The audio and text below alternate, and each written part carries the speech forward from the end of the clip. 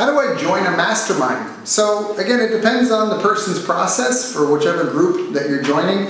Typically, there's an application. Because masterminds tend to be very intimate things. I mean, I know there's been like Facebook group masterminds and they're like just anybody and everybody can join, but a really dedicated, tight-knit mastermind where people are learning about you and your situation and your goals and really getting connected, and there's accountability in place and a curriculum everyone is following. For these, there's typically some sort of application because there's group dynamics at play. And not only are there group dynamics, but it's got to be a fit for everyone. So, it's maybe in the beginning, some groups just accept anybody and everybody, but really when you get to a mastermind, they need to make sure, because one bad apple can spoil the bunch.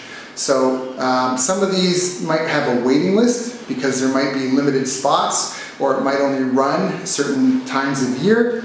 So the best thing to do is just figure out what are the groups that are available to you and what are their processes. Our process is an application-based process. I'll actually have a call with me if we do join, because I want to screen everyone and make sure they're fit. And we have small, intimate groups of about 12 people, 15 people max per group. And then, but again, it just depends on the group that you're joining and what their structure is. The first part is just to get the research of which groups are available and then find out and ask for more information or fill out the application.